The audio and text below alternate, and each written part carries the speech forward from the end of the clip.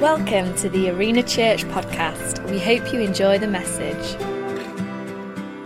Good morning, everybody. It really is good to be together, and it's my joy just for a few moments before Christine brings an introduction to Barry and the work of Prince's Trust, just to share for a few moments around the thought of our community service this morning.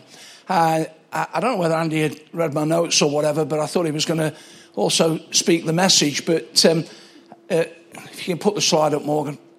No, the text. Yeah.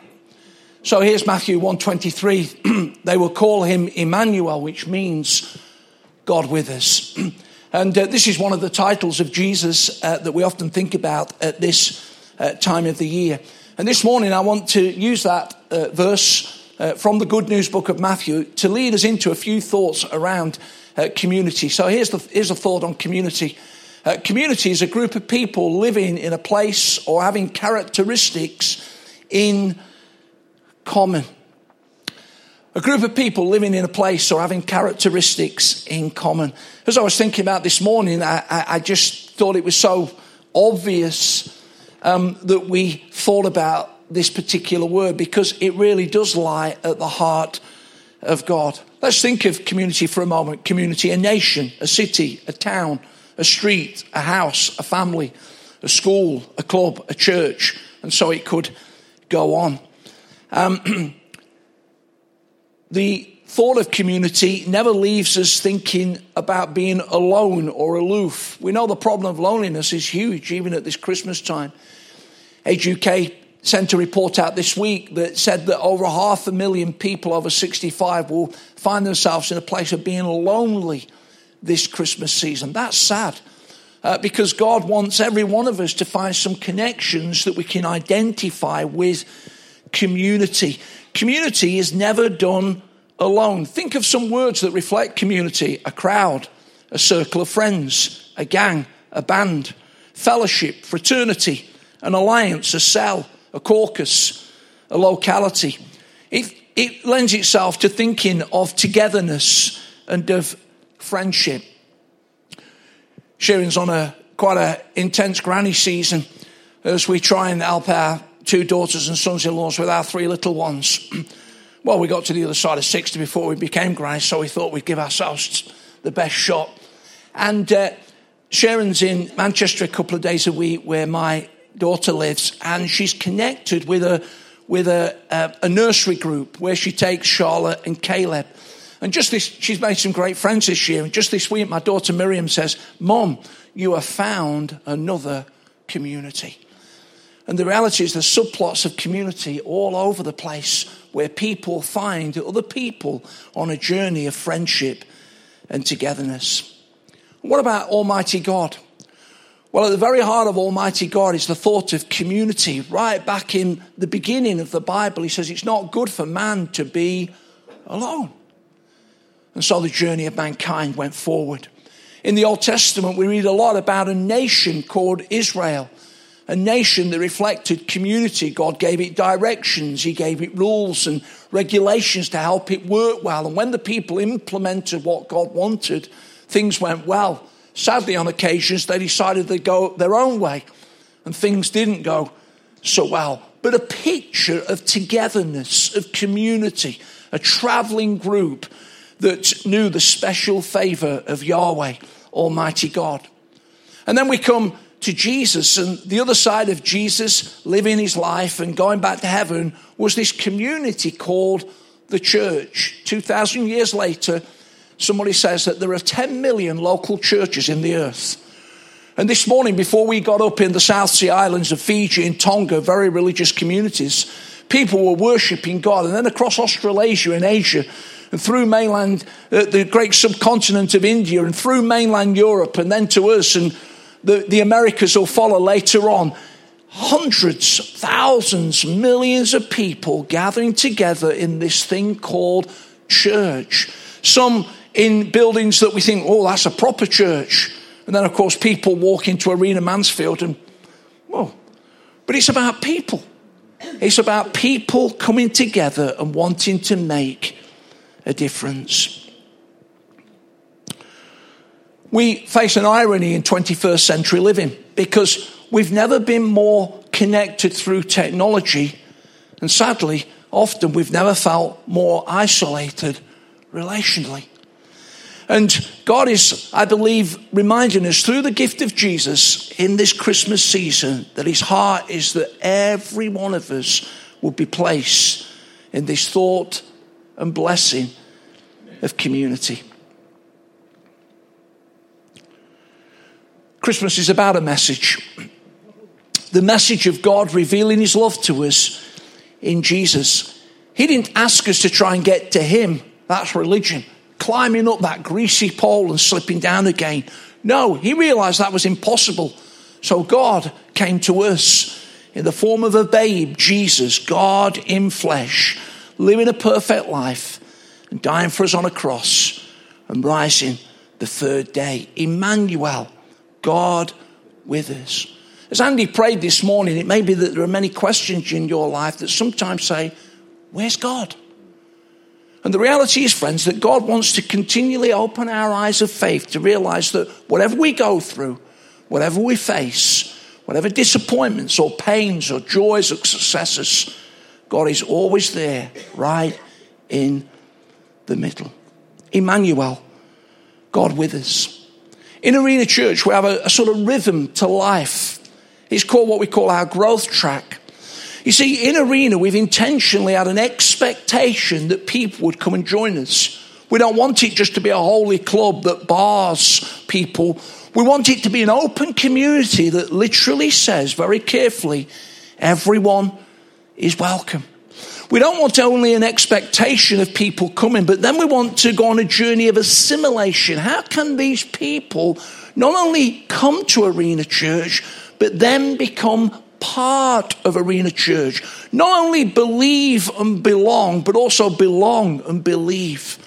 And so we have this 4-step process that we work through at various times of the year, but actually it's operating in the life of the church week after week after week. And it keeps us on track forever thinking about how God can continually add to Arena Mansfield community.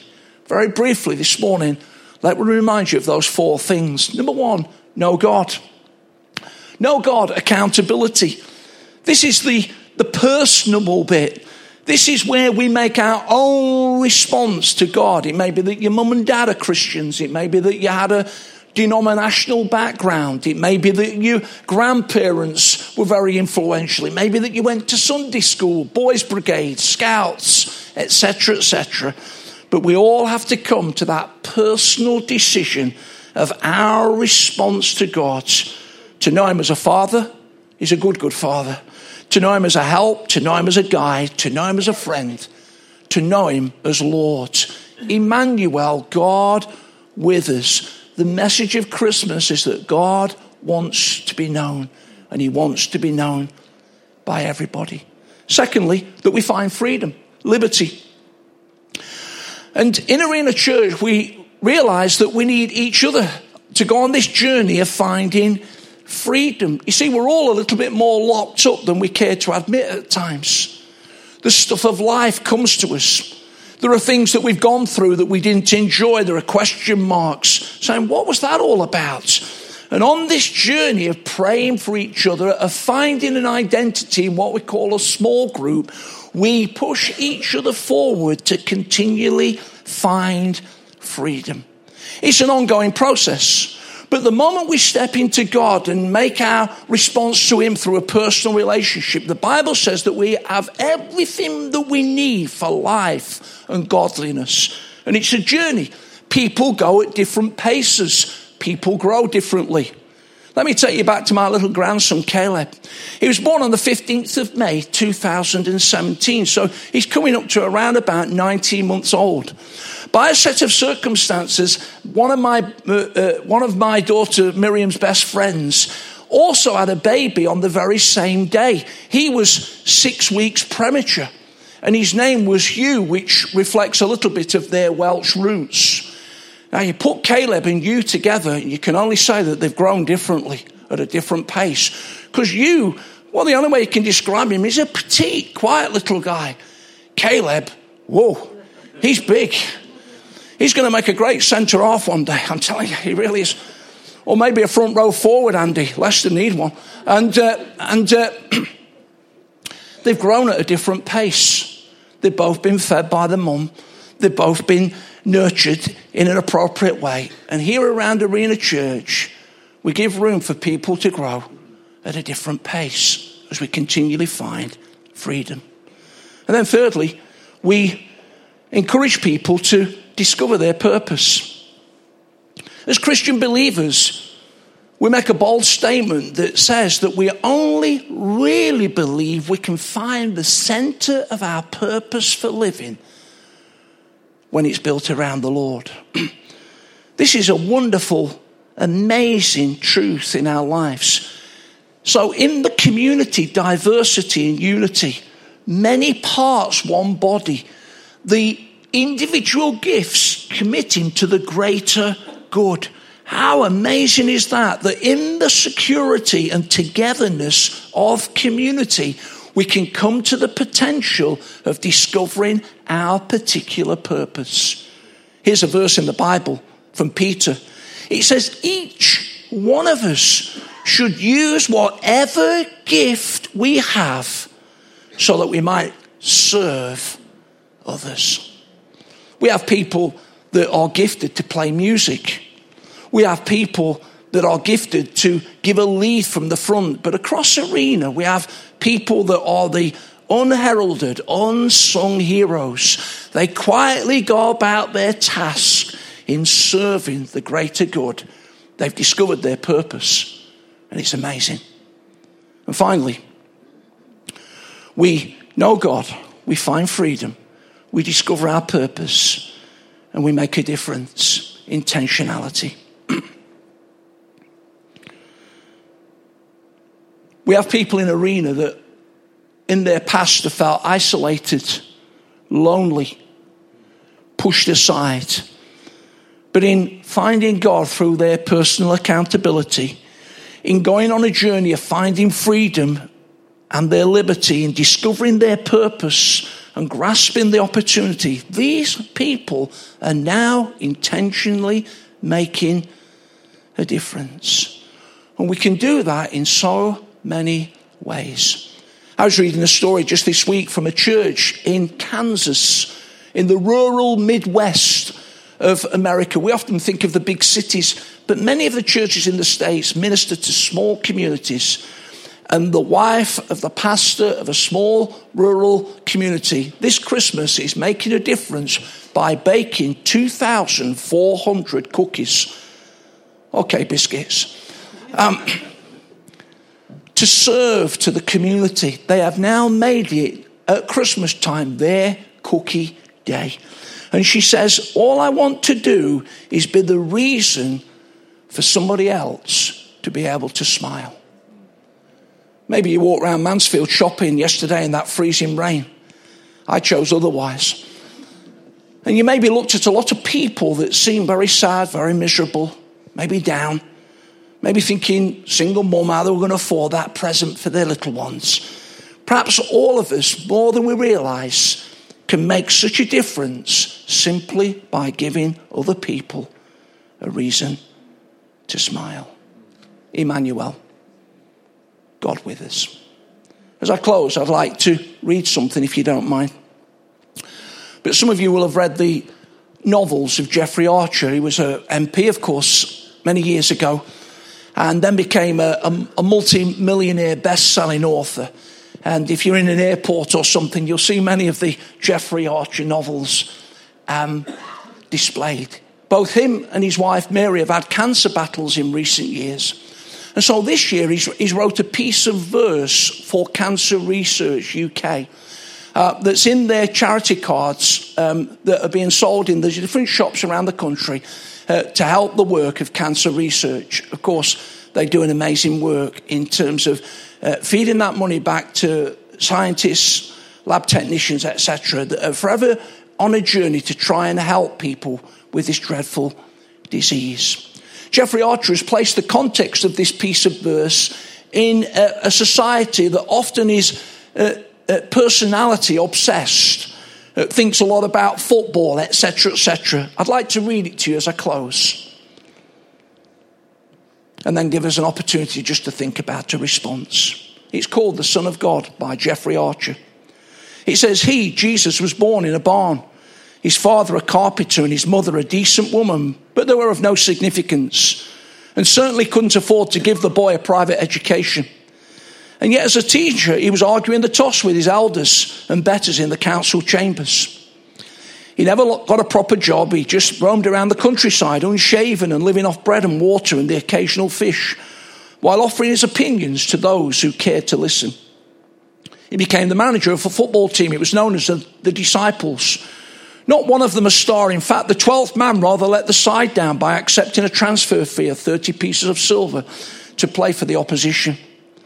The authorities eventually arrested him as a rabble-rouser, but couldn't decide what to charge him with other than the fact that he claimed to be the Son of God. They strung him up with a couple of criminals, and he finally gave up the ghost, rather assumed that would be the last we'd hear of him. The Disciples were relegated at the end of the season. In fact, the captain claimed on one occasion that he'd never been a member of the team. When Jesus died at the age of 33, there were no obituaries in the local press reporting his achievements, no glossy supplements highlighting his colourful career, no radio programmes to discuss his legacy, and no box sets recording any of his miracles.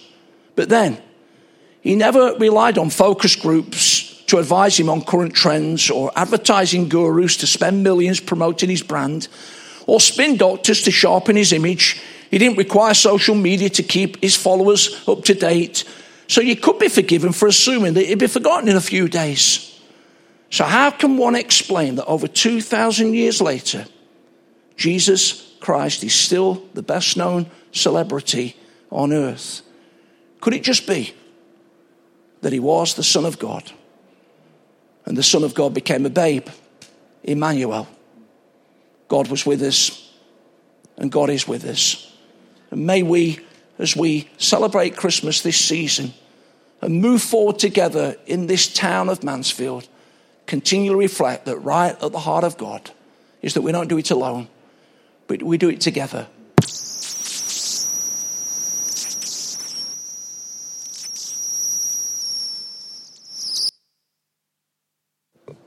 The prayer is just a quiet thought, friends, and then I'm going to hand over to Christine. And it just simply says that maybe you've been a believer for many years and you celebrate Christmas again. Maybe it's never meant much to you. And simply to say today that if you'd like to make a response, we're not going to ask anybody to respond publicly, come to the front. But we would like to give you something. And if God has spoken to you afresh this morning through the message, if you freshly would belong to his community and so make an amazing difference in your life, then maybe you'd like to make a fresh response. We encourage you to fill a Connect card in. As you know, with legislation, we can't send those details to anybody else, nor would we want to. But it allows us to send a newsletter to you to keep you in touch with everything that's taking place in Arena. And if you go to Christine at the end of the service at the prayer point stand at the back and hand in that filled in card, she's got a wonderful gift to give back to you that will help you perhaps process the message of Christmas. Emmanuel, God with us, just a little better in this season. God bless you.